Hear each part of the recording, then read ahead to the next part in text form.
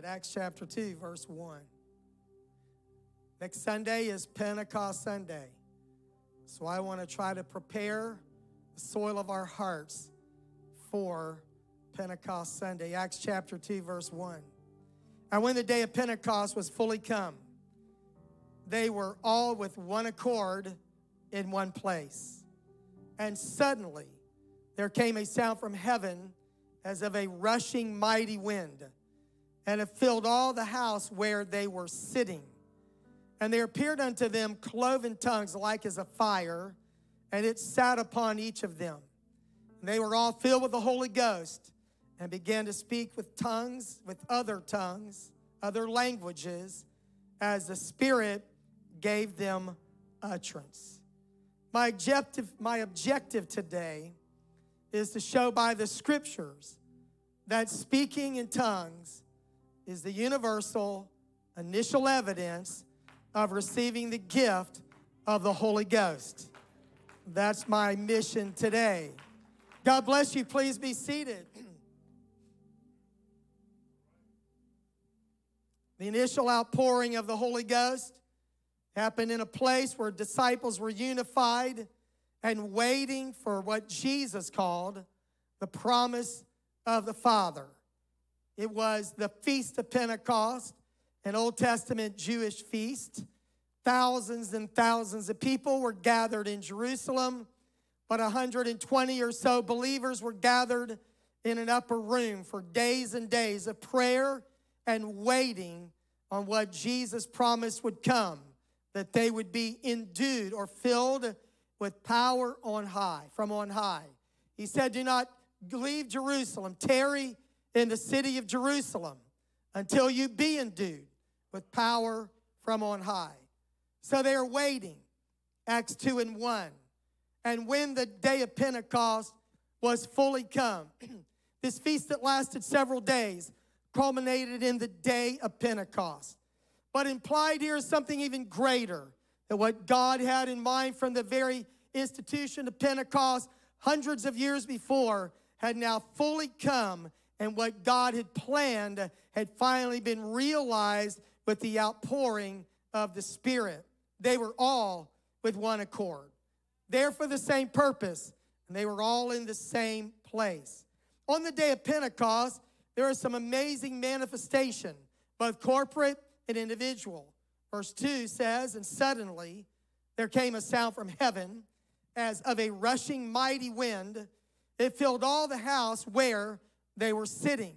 We did not know that it felt like a wind, but it sounded like a rushing mighty wind. It was not a gentle breeze wafting over the upper room.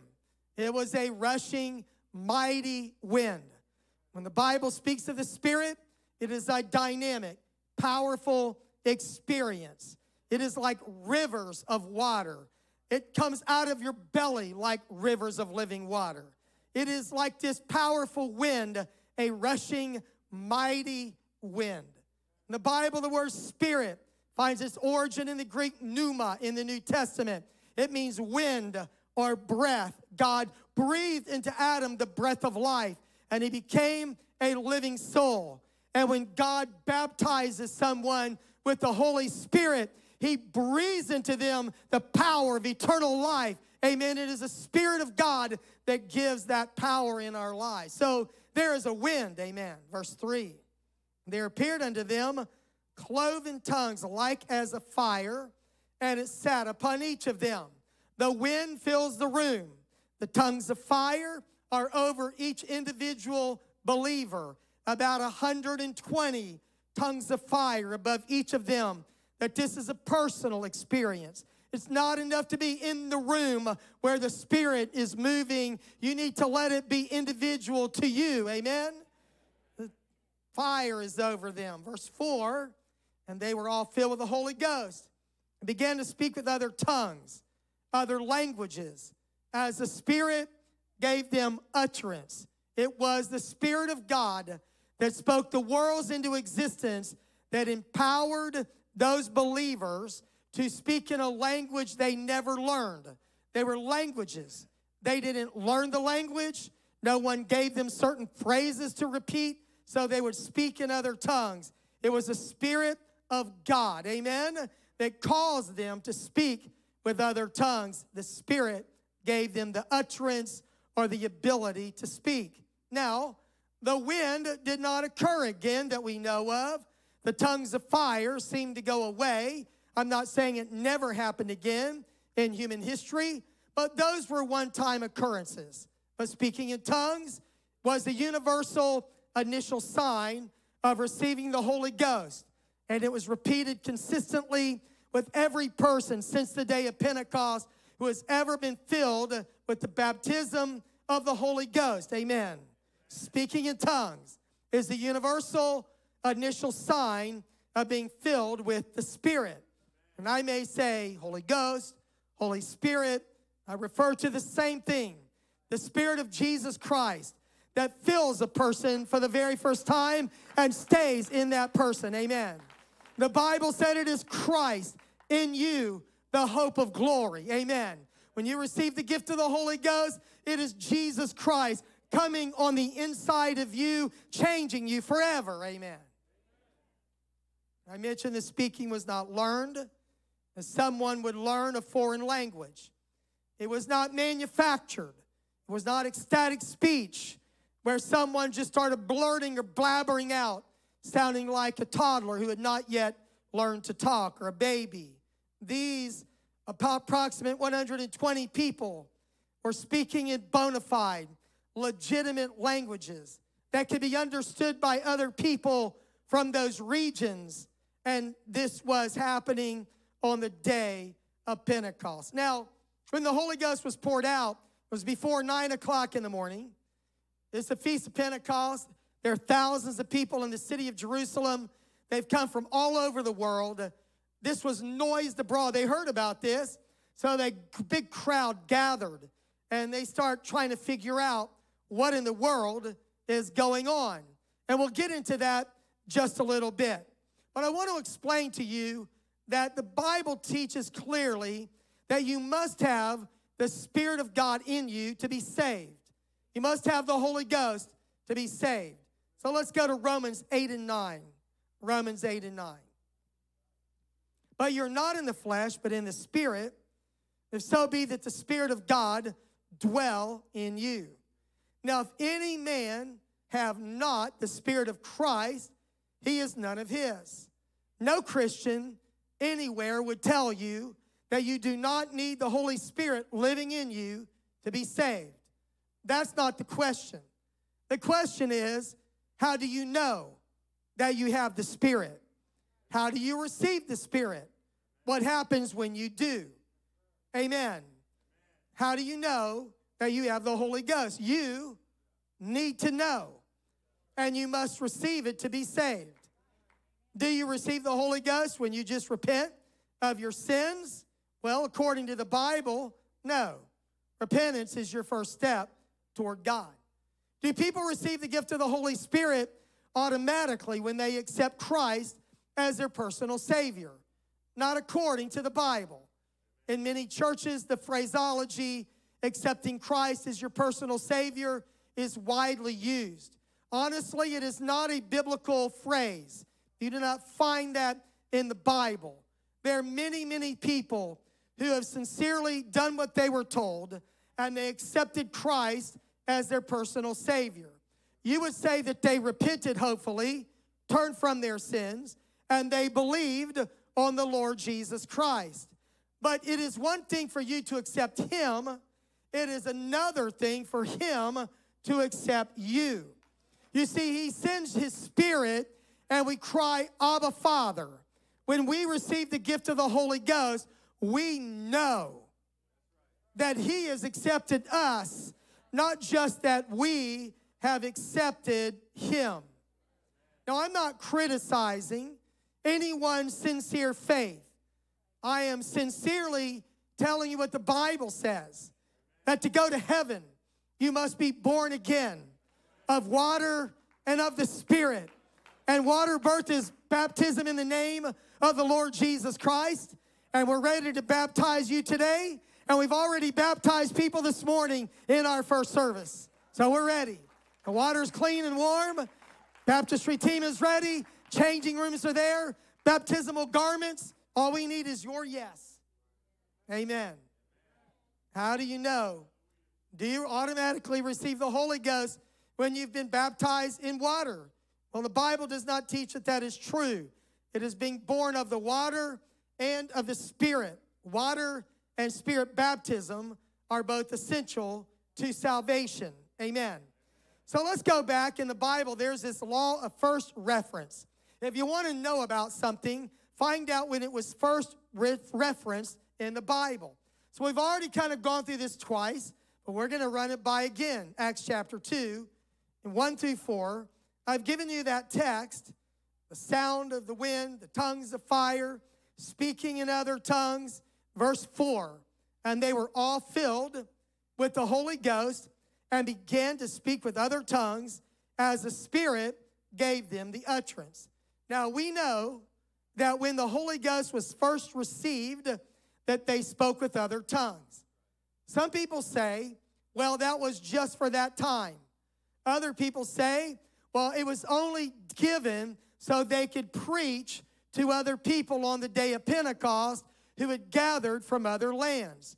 Well, we know that is not true, that many people were at least bilingual, and on that day, after the Holy Ghost was poured out, and people heard these Galilean believers speaking in tongues, that the Apostle Peter stood up, he preached a sermon in one language, everybody understood, and over 3,000 responded and were saved and added to the church that day. Speaking in tongues was not used to spread the gospel on the day of Pentecost. It was not unintelligible speaking. Sometimes you'll hear the word glossolalia. I don't like that word because sometimes it's used as not what speaking in tongues really is. Speaking in tongues happens when you receive the gift of the Holy Ghost. It is a universal initial sign of receiving the Spirit, and then it happens many, many other times, maybe every day for many people, which is a wonderful thing. Now, they're speaking in tongues. Obviously, they're spilling out of the upper room. There's thousands of people there. This is noised abroad. News is spreading fast. And people come. I mean, there have to be thousands of people that are coming. Verse 7. They were all amazed and marveled, saying one to another, behold, are not all these which speak Galileans? They're Jews from the province of Galilee. So they're now asking, how hear we every man in our own tongue wherein we were born?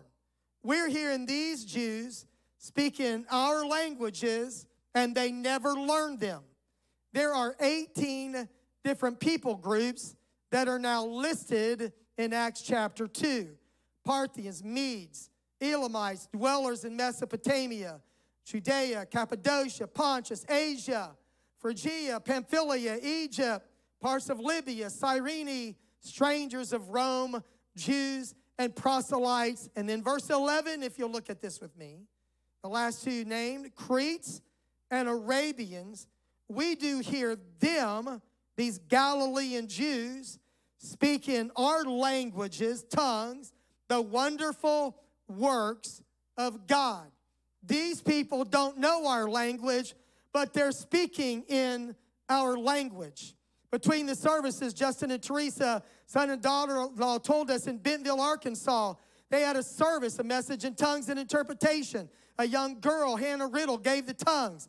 After church, a lady from Russia that had moved to Bentonville went to her and said, you were speaking in perfect Russian.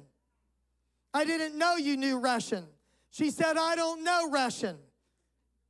It happened on the day of Pentecost, and it can happen anywhere. Languages, real languages, when you speak in tongues. What are they speaking? The wonderful works of God.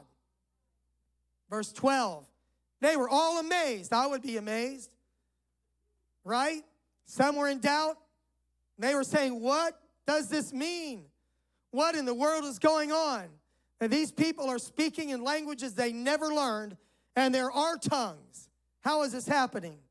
And they obviously speak a common language, Aramaic most likely. And others mocking, they said, oh, they're just drunk. I've never been drunk, thank the Lord, but I've seen some drunk people, and I don't think you can learn a new language when you get drunk or high. You might sound like you don't know your language or that you're speaking unintelligibly, but you're certainly not speaking the wonderful works of God, most likely, and you're not speaking in other tongues.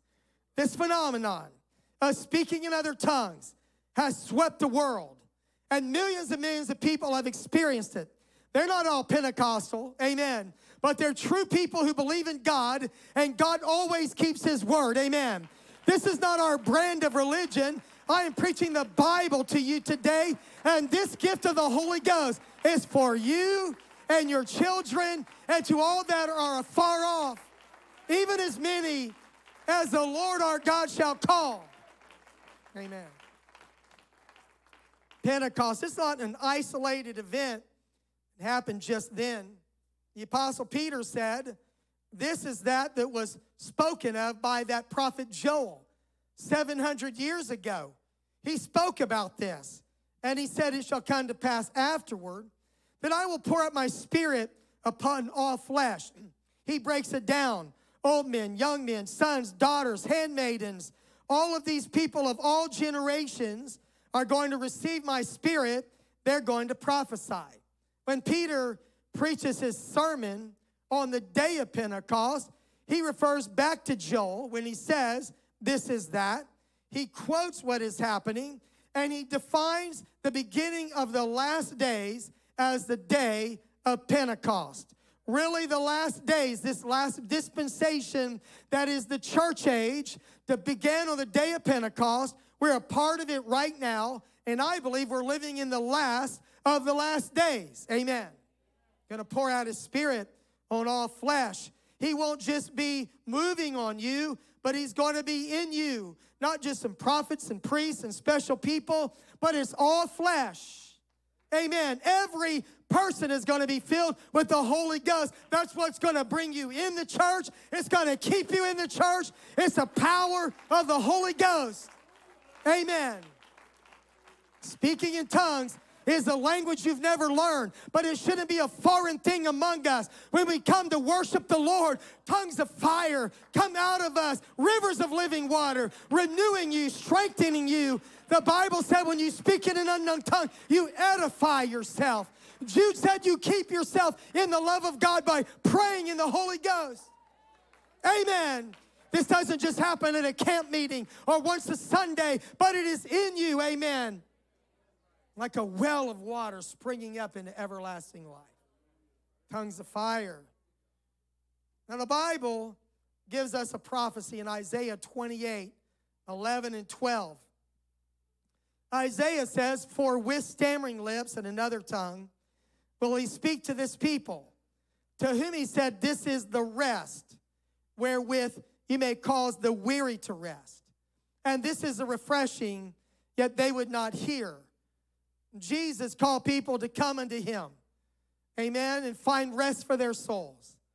Some people use this Isaiah 28 and say this is talking about an invading army that is going to come in speaking foreign languages.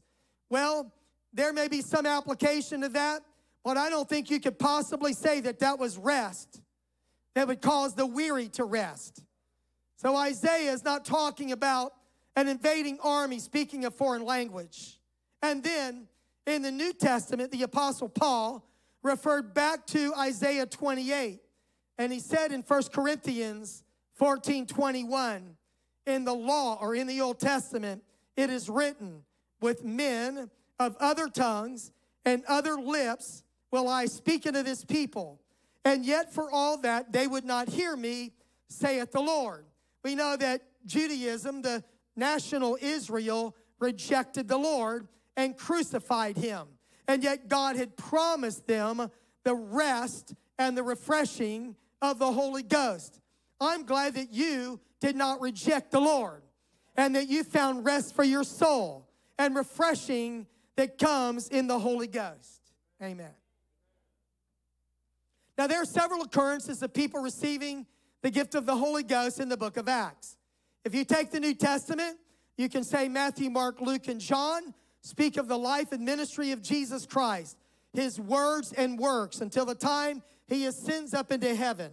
The book of Acts is a sequel to the book of Luke. It is written by the same man. There's some overlap. Jesus ascends in Acts chapter 1. He tells them to go back to Jerusalem and tarry there until the Holy Ghost comes. So in the book of Acts, we have the initial outpouring of the Holy Ghost on the day of Pentecost, and they are primarily Jewish people. In Acts chapter 8, the Samaritans have a revival. There is healing, deliverances, there's great joy, they're baptized. But then Peter and John go down to Samaria and lay hands on them, and it seems that it is that opens the door to the Samaritan people, those half-breeds, we would say, to coming into the kingdom of God. In Acts chapter 10, there is a revival among the Gentiles that begins in the household of Cornelius, a Roman soldier, over 100 men. In Acts chapter 19, there is the outpouring of the Holy Ghost among believers who are following the message of John the Baptist. So you have the Gospels, you have the book of Acts, all these occasions of people receiving the Holy Ghost. Everything written after the book of Acts, those are called epistles, or letters written to believers about how to live the Christian life. They are instructional. If you want to find salvation, you go to the book of Acts, where the Holy Ghost was given and the church history began. Amen. So, I want to give you this evidence from Acts chapter 10 in the household of Cornelius. It's an amazing story. The first Gentile converts spoke in tongues. There's a man named Cornelius. He's Italian. He fears God. He believes in the Lord, the Jewish God, but he doesn't know a lot. He prays. He gives a lot of money. And the Lord appears to him in a vision and says, your prayers and alms have been heard. But the Lord does not tell him how to be saved. He said, send to Joppa, house of Simon the tanner. There's a man, Peter, who lodges there. He will come and tell you words, how to be saved. He's going to come preach to you. So Cornelius sends in some men from Caesarea to Joppa to go get Simon Peter. In the meantime, Peter, who preached that the Holy Ghost was for all flesh, in Acts chapter 2, doesn't really believe it. So God gives him the same vision 3 times, unclean animals, and then the Lord tells him, what I have cleansed, do not call common or unclean. While he's having this repeated vision, there's a knock at the door. Cornelius's ambassadors have come. The Lord tells Peter, go with them, doubting nothing. I want you to go to Cornelius's house. So the reluctant apostle goes to Cornelius's house. He listens to them, and he says, of a truth, I perceive that God is no respecter of person, that God loves everybody, whether you're a Jew or a Gentile, and this was a big revelation to him. He begins to preach to Cornelius, and something happens during his sermon, Acts chapter 10, verse 44. While Peter yet spake these words, the Holy Ghost fell on all them which heard the word. There were no musicians playing. There was no altar call. They were listening to preaching. Their hearts were open. They were ready, and God gave them the Holy Ghost. I love it when God breaks protocol. You can receive the Holy Ghost anytime, anywhere that you meet the conditions of repentance and faith in God. Amen. And they of the circumcision, verse 45, these are the Jews which had believed, were astonished, as many as came with Peter. There were 6 men that joined Peter. They were like witnesses of what was going to happen. Because that on the Gentiles also was poured out the gift of the Holy Ghost. How do you think they knew that these Gentiles had received the gift of the Holy Ghost? Well, I'm glad you asked that question. Verse 46 tells us, for they heard them speak with tongues and magnify God. That's how they knew they had received the gift of the Holy Ghost. They knew that that was the universal sign, initial sign of receiving the gift of the Holy Ghost. And then the Apostle Peter says, well, I guess we have to baptize them. Can any man forbid water that these should not be baptized, which have received the Holy Ghost as well as we? And he commanded them to be baptized in the name of the Lord. And it happened. Now, when the Apostle Peter gets back to Jerusalem, he gets called in before the leaders. And they're saying, okay, we want to get a report of what you've done. You're a Jew. There's a Jewish revival. And now you have broken protocol and gone down and preached to these Gentiles. And we've heard they've received the gift of the Holy Ghost. Tell us what happened. They contended with him, the Bible says. So he goes back in Acts 11, and he rehearses the matter from the beginning.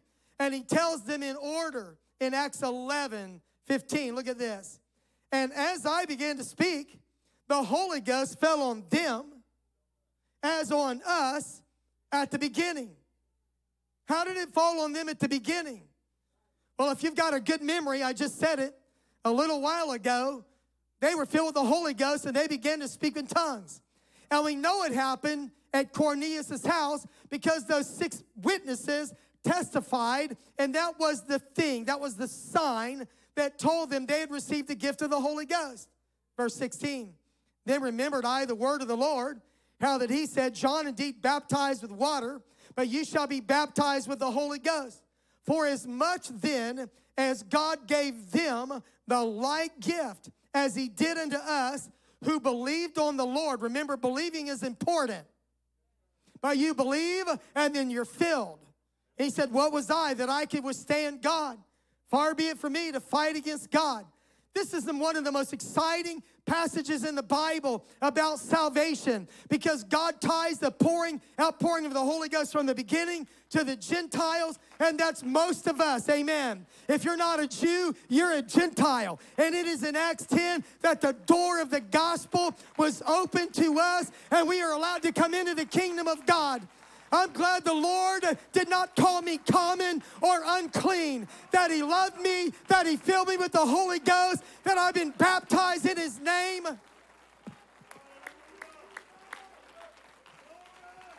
Amen. I want to read Acts 2:4 again. And they were all filled with the Holy Ghost and began to speak with other tongues as the Spirit gave them the utterance.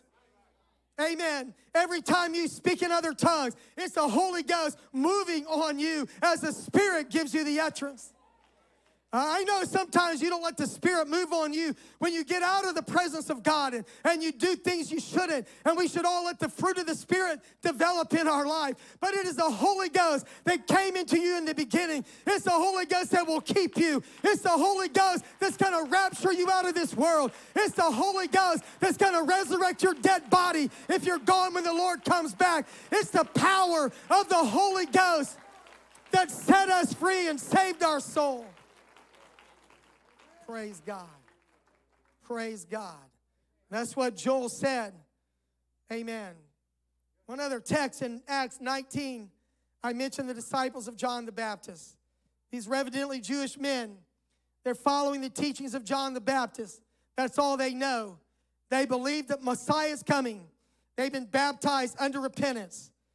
Paul asked them, have you received the Holy Ghost since you believed? They said, we didn't even know that there was a Holy Ghost or that it was available. John told them it was coming, so we know they had to know it was coming. They didn't know that it was here. This is 25 years into the book of Acts. Some translations say, did you receive the Holy Ghost when you believed? The essence is the same.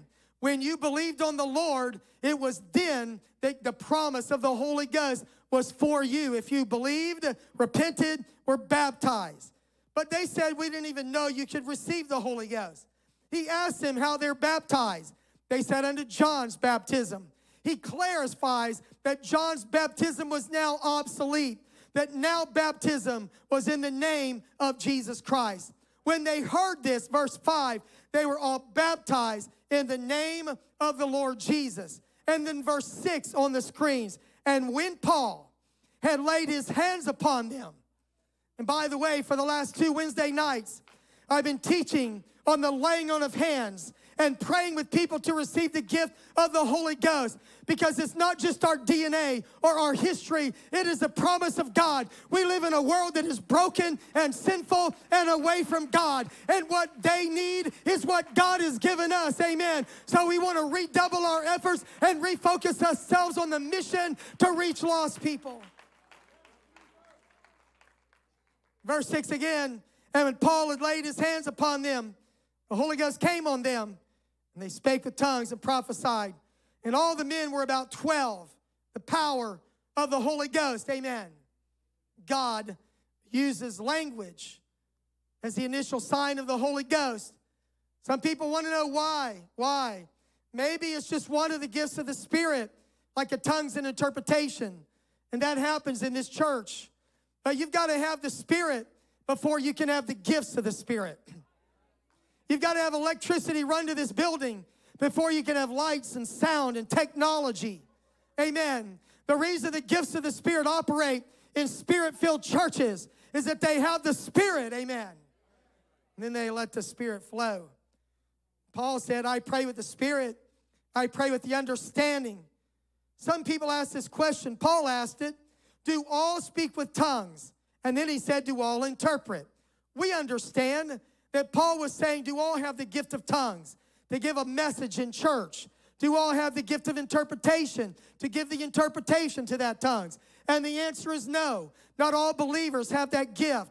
But it is a use of speaking in tongues, but it is not the initial sign of speaking in tongues. It is an erroneous doctrine that has messed up a lot of people to say that not everybody who receives the Holy Ghost speaks in tongues. I'm not trying to condemn you. I'm trying to encourage you and help you that you can speak in tongues, you will speak in tongues, you should speak in tongues. In fact, Paul said, I thank my God, I speak in tongues more than you all. Amen. Amen. I want to read that verse, 1 Corinthians 14:18.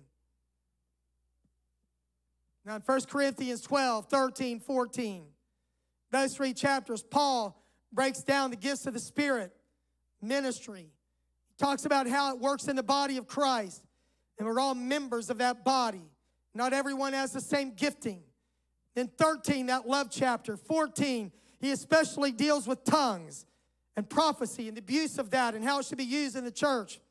Paul says in 1 Corinthians 14:18, I thank my God. I speak with tongues more than you all. Now, if he speaks in tongues more, that means I speak in tongues less. But it doesn't mean I don't speak in tongues at all. But then Paul goes on to say, but when I'm preaching in the church, I'm going to speak a language people can understand. I'm not going to stand up and just speak in tongues so no one understands. I speak in tongues, it's unto God and not unto men. But he said, I thank my God. He did not disparage speaking in tongues. He encouraged it. In verse 4 of that chapter, I mentioned it earlier, that when you speak in an unknown tongue, you edify yourself or you build yourself up. Amen. It's a great, wonderful thing. And some people want to know, why did God choose speaking in tongues? Well, the first reason is he's God, and he's sovereign, and he can do whatever he wants. He could have chose the initial sign of that you wiggle your ears. You hop up and down on one foot. Let your eyes twitch. But God chose speaking in tongues. Now, I think I have some reasoning. Remember the Tower of Babel? He confused languages. And then at Pentecost, he gave languages as a sign of the Spirit. When I was in secular college just a little bit, my psychology professor said that language is the most complex human behavior. You can study it for yourself. Vocal cords, breath, intonation. It is hard to learn a new language. But when you receive the gift of the Holy Ghost, God then takes your mind and uses your tongue to speak in a language you never learned. And then we have the writings of James, that little book, epistle in your Bible, that James says nobody can tame the tongue. Everybody said stuff they wish they would not have said. Your tongue gets you in a lot of trouble. James said it's set on fire of hell. He said we can control a ship with the helm, but we cannot control our tongue. But James says, when you speak in tongues, he's not talking about tongues, but when you receive the gift of the Holy Ghost, God tames your tongue. James 3:8. But the tongue can no man tame. It is an unruly evil full of deadly poison. Now, God does not just take your tongue and overrule everything.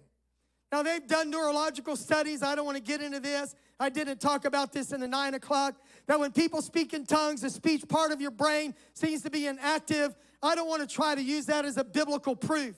But I know this, when you speak in tongues, you are not thinking up the words. You're forming those words, but it is a spirit that is working in your mind. When you're speaking in tongues, you have surrendered yourself to God in that moment so that God can speak to you in a language you never learned. The sign of speaking in tongues. And you can receive the gift of the Holy Ghost. You can speak in other tongues as the Spirit gives you utterance. If you're Spirit-filled, you need to be Spirit-led. Paul said that you should not be drunk with wine wherein is excess, but be filled with the Spirit. There's a lot of people who call themselves Pentecostals, but have not let the Spirit use their life and lead their life and control their life. They speak in tongues and then they walk out the door and they do not give God the control of their life. I am not saying that speaking in tongues is the proof that you're obeying God every day in your life. I'm telling you that it is a universal initial sign of receiving the Holy Ghost. And if you'll surrender your life to God every step of the way, you'll continue to speak in tongues over and over and over as you give your life to the Lord. When Peter preached that famous sermon in the book of Acts, at the end of that sermon, they asked in Acts 2:37, just go to the end of that verse, men and brethren, what shall we do? And then the Apostle Peter told them in Acts 2:38, repent and be baptized, every one of you, in the name of Jesus Christ for the remission of sins, and you shall receive the gift of the Holy Ghost. So I ask you today, have you received the Holy Ghost since you believed? If not, it is a promise, and it is for you today. Let's bow our heads and pray right now. I would like to ask you that as we pray right now, that you ask Jesus Christ to forgive you of every known sin. If you're a believer or you would call yourself a sinner, I would like to ask you to ask God to forgive you of every known sin right now. If you have an addiction in your life that you cannot overcome, you cannot break that addiction, but God can. What you can do is ask God to forgive you for abusing substances that have caused that addiction. If there are things in your life that you cannot conquer them alone. God will conquer them in you if you will ask him to forgive you of the sin that has led to that captivity, to that addiction or that bondage. So right now, everyone, everywhere, would you ask the Lord to forgive you?